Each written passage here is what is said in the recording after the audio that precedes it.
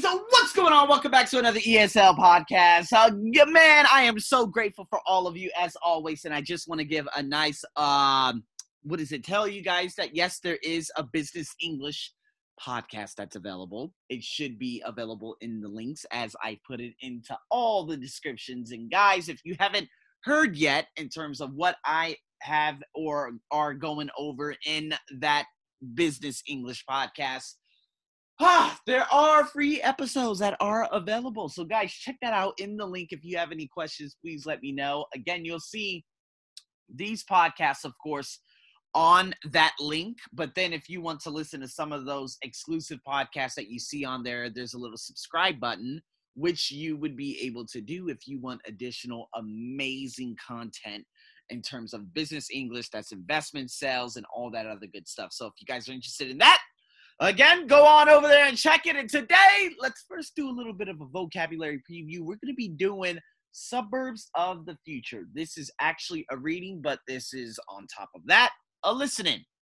So, again, for those of you who read part of the blog, the majority of this, from the blog is actually available in this listening here.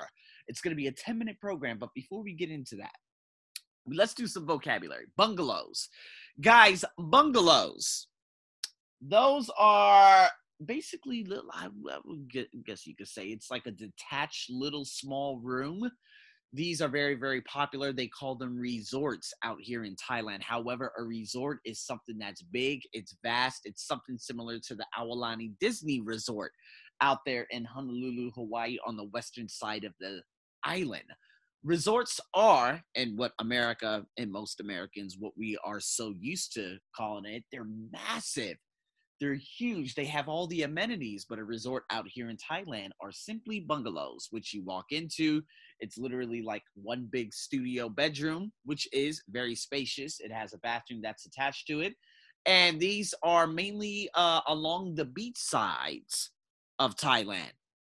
All right. So again, if you want to do some of that, like the sentence formation and all that good stuff, you could go on over there and check out the blog. Downsizing, that means you are reducing the amount of people workload, let's just say employees at a company. So if you ever hear someone say, oh, we're getting ready to downsize, that means people are going to be laid off. They are going to fire people. The majority of car dealerships out there in the world, they do an immense amount of downsizing, and I don't understand why they continue to hire people when they just fire them a year later. Thank God I have never worked for a car company, but cities have gone up in flames, as you've heard from the Rust Belt dystopia. And another one is, of course, one out there, GM, which, of course, creates Chevrolet in southeastern part of Thailand in Rayong. They have gone up in flames. They have fired 1,500 employees. And now, of course, the prime minister sells the company, the warehouse, to a Chinese company. So 3,000 Chinese families are going to come in here. Not saying that that is a bad thing, but this is a beginning of probably a massive influx of Chinese living people who will be coming here to this country. So again, a lot of people are for it and a lot of people are against it. But nonetheless, that is another topic for another day. We have inaccessible is another vocabulary term. Unsustainable, reside, ethnicities, millennials, and insufficient. So if we talk about ethnicities, there was a guy at a bar about 8 years ago who was conversing with my brother and another completely brainless human being. I completely forgot her name. Thank God I did. And he was like, well, Arsenio, but you're black. I said, no, I am not black. I call myself black out there in Australia. And when I call myself black, I almost got fired from my job because there is nothing about me that is black. I am an American with let's just say Spanish, Native American Indian, African, and possibly 4 other ethnicities. There's no such thing as black and white. No such thing. But again, they've pushed that agenda for more than 300 years, and it all originated from a good old America. So ethnicities, that's like, okay, what are you? Are you African? Okay, are you Spanish? Are you Brazilian? America, they have a tendency of creating a bigger box in terms of ethnicities. They say Asian, so they put all Asians into one box. They put Latino, so they put all Central American, South American, and of course, Spanish people into one box. And then they use the word white and the word black. So it's kind of weird what they deem to be ethnicities. So we're going to be listening to that in this, in this audio program. In addition to that, modern suburbia, again, suburbs of the future, you could only imagine what we might be hearing. So there are 8 different topics, right? Types of housing, education, transportation, environmental issues, technological innovation in the home, communication networks, community diversity, and business development. I want you guys to think about those 8 topics and which ones do you think these speakers who are contributors to different magazines out there are going to be speaking about.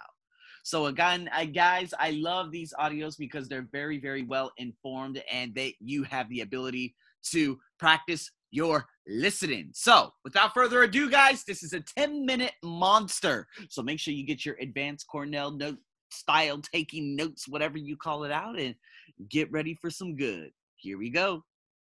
Suburbs of the future. Despite the lure of bright city lights, it is the suburbs which account for the highest percentage of population growth. We asked 4 leading futurists to give their opinions on the changing face of suburbia. Sarah Kalensky, regular contributor to The Forecaster. 1. As suburban populations grow, so too does suburban sprawl, leading to more and more people commuting into the city for work, shopping, and entertainment. However, the future looks different. Sprawl is making way for density as an approach to suburbanization. Developments aim to provide housing, offices, shops, and other facilities in one area so that residents are no longer required to use their own vehicles to get around, and commuting hours are reduced.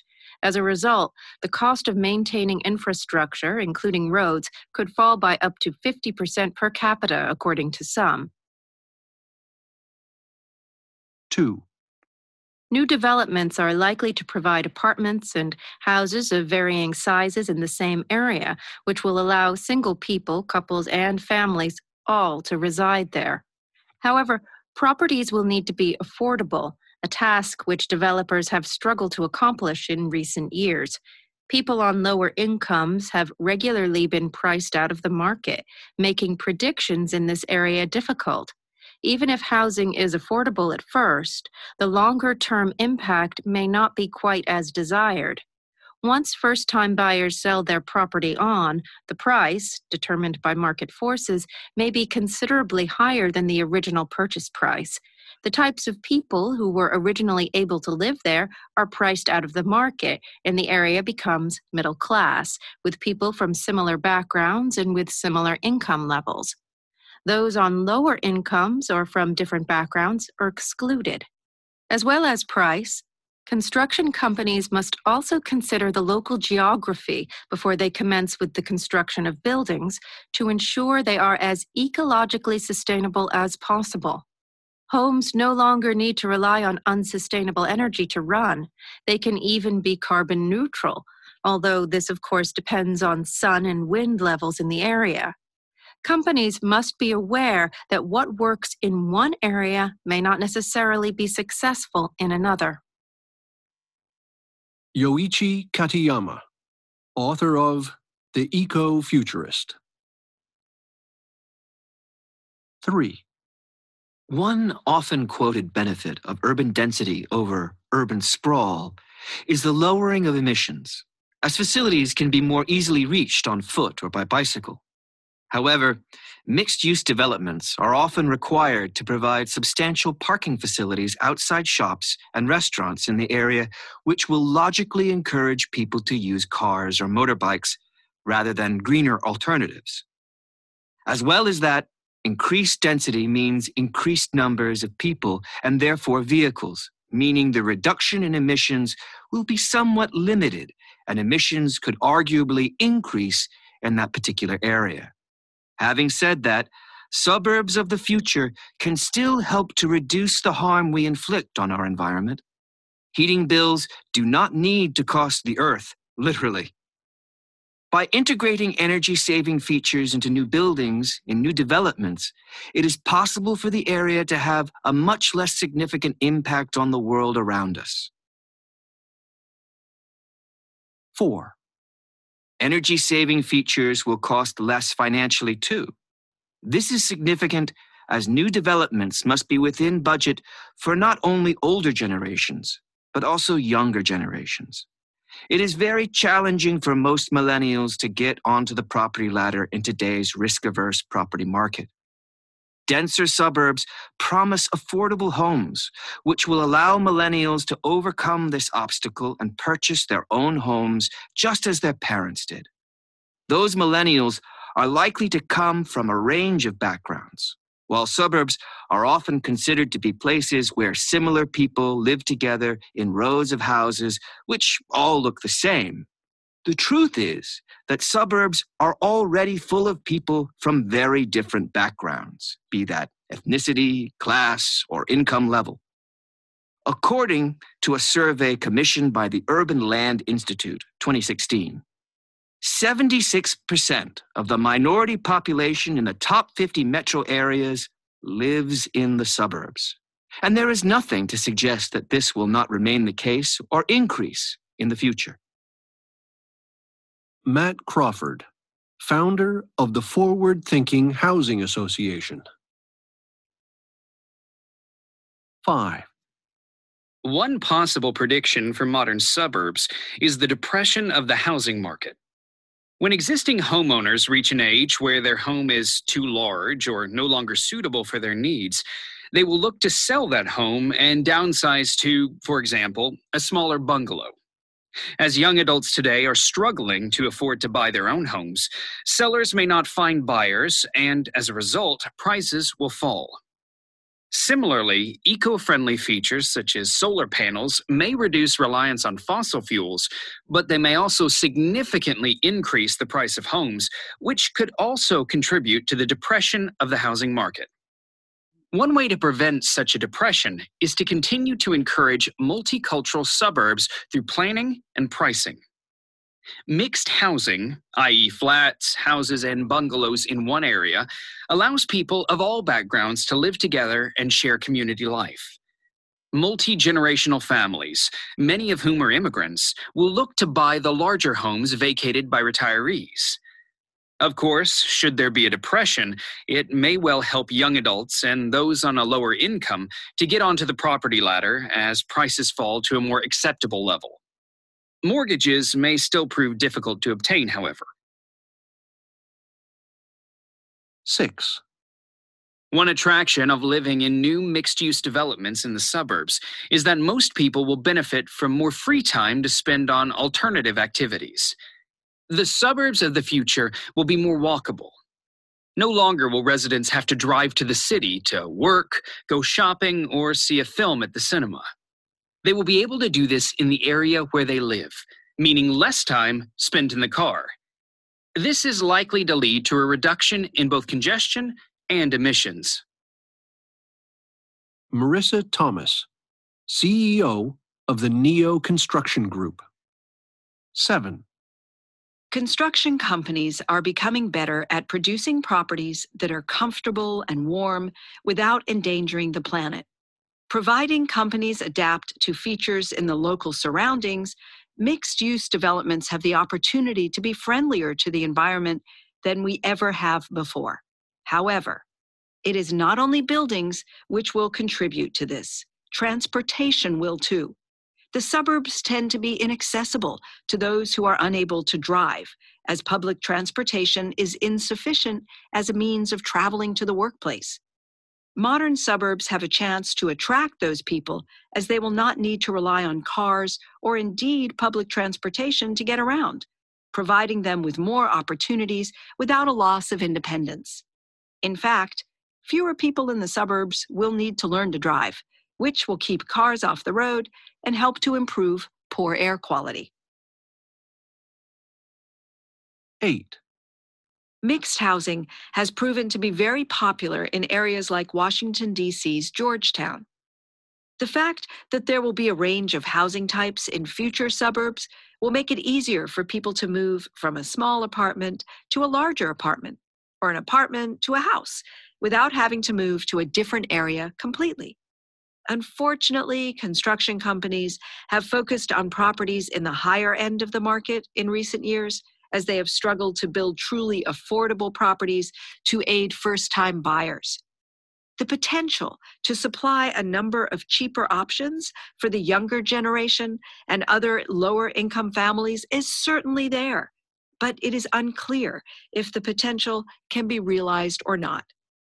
Building companies do need to plan with a variety of people in mind before they proceed with their projects.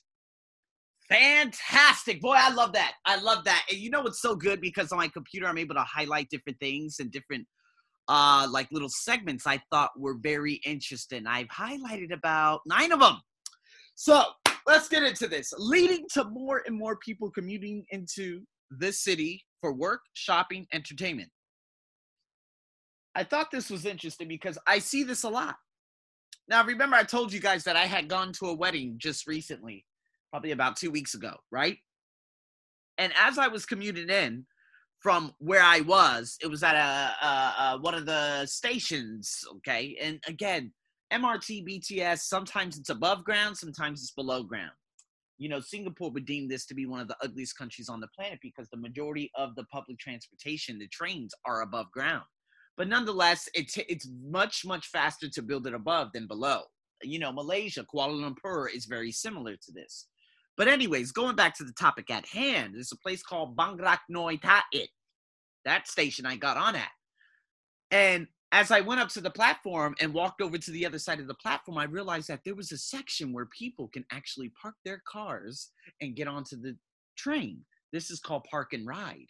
See, this should be available, readily available at every station, just as it is in Sydney, Australia.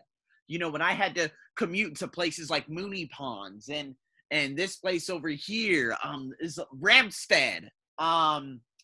Wherever there was a station in Sydney, and this is why I love it. Well, no, it's not so much Sydney. It's actually out there, Melbourne. There was always parking so that people in that little area could park their car for free and get on so they could commute into the city. Why? Because parking in the city was outlandishly expensive. That means it reduces the amount of traffic jams. It reduces the amount of carbon emissions, and it's much easier for people. So this is what I love. Like, but in Thailand, they don't have that just yet. However, at the newer stations, like the Big Red Line that's going to be opening next January, the Green Line subsequently going towards north, you know, near the airport, there is a massive complex somewhere around there. I forgot if it's the new one that's going to be opening up this June. That's going to make it very easy for me to go to immigration on that side of town. But this thing has about 1,500 spaces. A lot of you will be like, man, you got 9 million goddamn cars in that city that drives in and out of there. Well, believe me, carpooling and people who also take the bus, they get off at these stations too. So having those, you just need to build more. There shouldn't be like, over here on this line right outside my window, they have one at Bang Hwa, that's 1 station. Wutakat 2, Talat Plu, where I live, 3.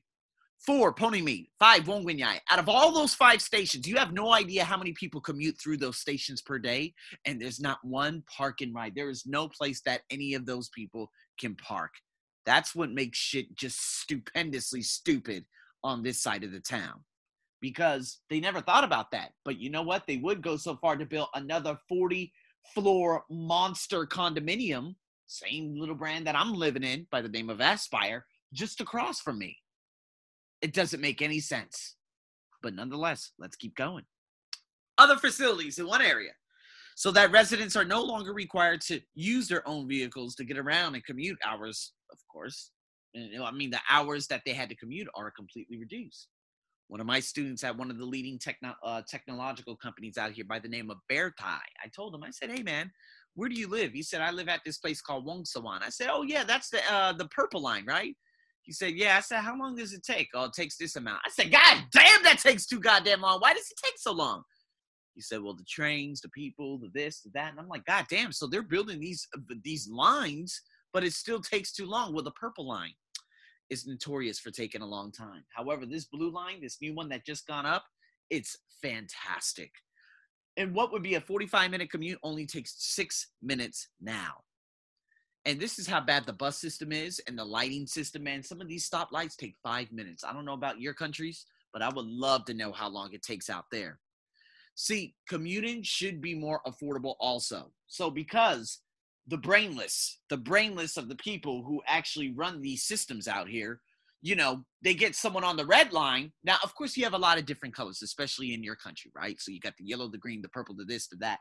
Thailand is going to be opening both the red, the pink, and the yellow next year. And that's huge, along with the biggest transportation the main hub in all of Asia. It's called Bangsu. They're going to be opening in that. But the problem is, if you have to take the red line to the blue line to the green line, you're going to have to pay 3 separate tickets rather than just paying 1 ticket. And this is what makes shit unaffordable. Does that make sense? So keep that in mind. Going into the next part. 3, people on lower incomes have regularly been priced out of the market, making predictions in this area difficult. Absolutely. See, there are different developers out here in Thailand. You have the likes of Pruksa. Okay, that's one developer. A condominium developer. IDEO, which is reasonably priced for a lot of people, especially office workers. Aspire, where I live. This is very good because you have your doctors, you have your nurses. What is it? Everyone who's in middle class. A lot of people would say, what, doctors are in middle class out here? Yes, believe me, Thailand, it's all types of backward shit. Flight attendants. Different families live here too. I see the little children getting onto the trains in the morning along with their family. And they have studios, 1 bedroom, which I stay in, and 2 bedrooms. These are reasonably priced for a lot of middle-class families only, but lower class, they're just over the hill. They're in these little slummy, I wouldn't say slummy areas, but in these communities, whereas if it rains, it wakes you up because the rain is falling on aluminum, which is just over your head and protecting you from getting wet. Those are priced probably at half, maybe even 60% lower than what this is per month.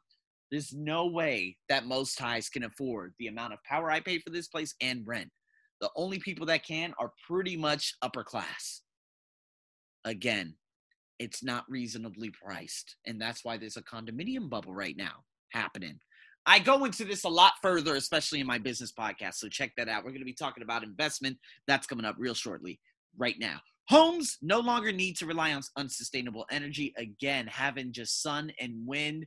Again, man, if you have just sun and it's rainy days, what's going to happen? Something to consider too. Now, Yoshi Katayama, he made a very, very interesting point. He said mixed-use developments are often required to provide substantial parking facilities, outside shops, and restaurants in an area. Thailand's building those.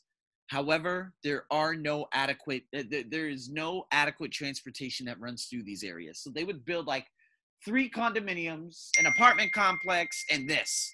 And I'm like, okay, you guys have literally just built a number of different things in one area, but there is no transportation coming out of there. Then you use and build a 5,000 car parking lot. Guys, that's bringing more traffic. You want to take out the traffic. You want this to be green areas, such as what Yoshi said. No motorbikes, no cars, just greener alternatives. Build a tram system within the community that people can hop on and hop off. That's why these super blocks actually exist in this country, because the planning is so poor. It's just as poor as Indian planning. If you look at the likes of Delhi and some of the big slum areas, there's no way that you could get in and out by like train or any kind of bus. No, you have to take some kind of car. So, in saying that, denser suburbs promise affordable homes. This is what happens in Hong Kong. However, I do not agree with the whole, which allows millennials to overcome the obstacle to purchase their own homes just as their parents did. See, that's not the point. See, if you purchase a home to live in, okay. But remember, you're going to have to pay property tax, land tax. That is also another part I'm going to be discussing in the investment podcast on my Business English podcast. Now, for those of you who think purchasing a house, oh yeah, that's all part of the American dream. No, because again, if you purchase it to try to sell it, you have no idea the maintenance fees and this and that. Again, hey, I've been talking about this, Robert Kiyosaki, but we need to get smarter. If you purchase a house to live in, it becomes somewhat of a liability because you're going to have to pay property tax, land tax, and maintenance fees every year, depending on what country you live in. So be careful with that. Don't always believe in that whole misinformation saying, oh yeah, for me to be successful, I have to buy a house. No, the bigger the house, the bigger the problems. Always remember that. Now, having mixed housing, flats, houses, bungalows in one area, that's actually good because then, again, you have a variety of different people living in one area, right? Now, Thailand, you never have like the ultra rich living in one area, except if it's like big homes and stuff like that, but they're way on the outskirts of town. You don't really deal with those types of folks. But over here, you have a variety of middle class, possibly even upper class living in this area, along with some of the poorer areas. If you just go right up the street, those are like the lower class, but it doesn't necessarily mean it's slum. It doesn't necessarily mean it's bad people. It's a lower class area. But we all coexist in one place. That's what I love about Thailand and India. Big, beautiful condo. Everyone exists with in just slums all around the area. Now, I don't believe so much in slums and having like high class, but like beyond Bollywood crazy rich people right there. I don't agree with that. But again, treat everyone with respect. Now, benefit, alternative activities. Again, I've already discussed that. And like I said, the suburbs tend to be inaccessible. That's what's happening out here in Thailand. One of my students just recently, she said, man, it takes a long time. I have to wait 20 minutes for this weird carriage to come pick me up and to drop me off in the front to take adequate transportation into the city. See, that's a problem. I'm lucky. I walk right out on the main road. I'm on the corner. I walk up the steps, I'm at the train. I walk over and down the steps, I'm at a bus stop. I walk over to the mall where I'm going right now to get something to eat. There's a bus stop there. Heavy traffic in both ways, so I don't go in those directions, but I always access the train. But I'm about maybe 10,000 of the millions of people who live here in this city who have adequate transportation right at the doorstep. So, with that being said, guys, so many other things to discuss. If you guys want to know more about, of course, investment, money, and all that, again, it's available in the business podcast. But guys, man, I hope you enjoyed this very, very long podcast. If you have any questions, stay tuned for more. I'm your host, as always. Over and out.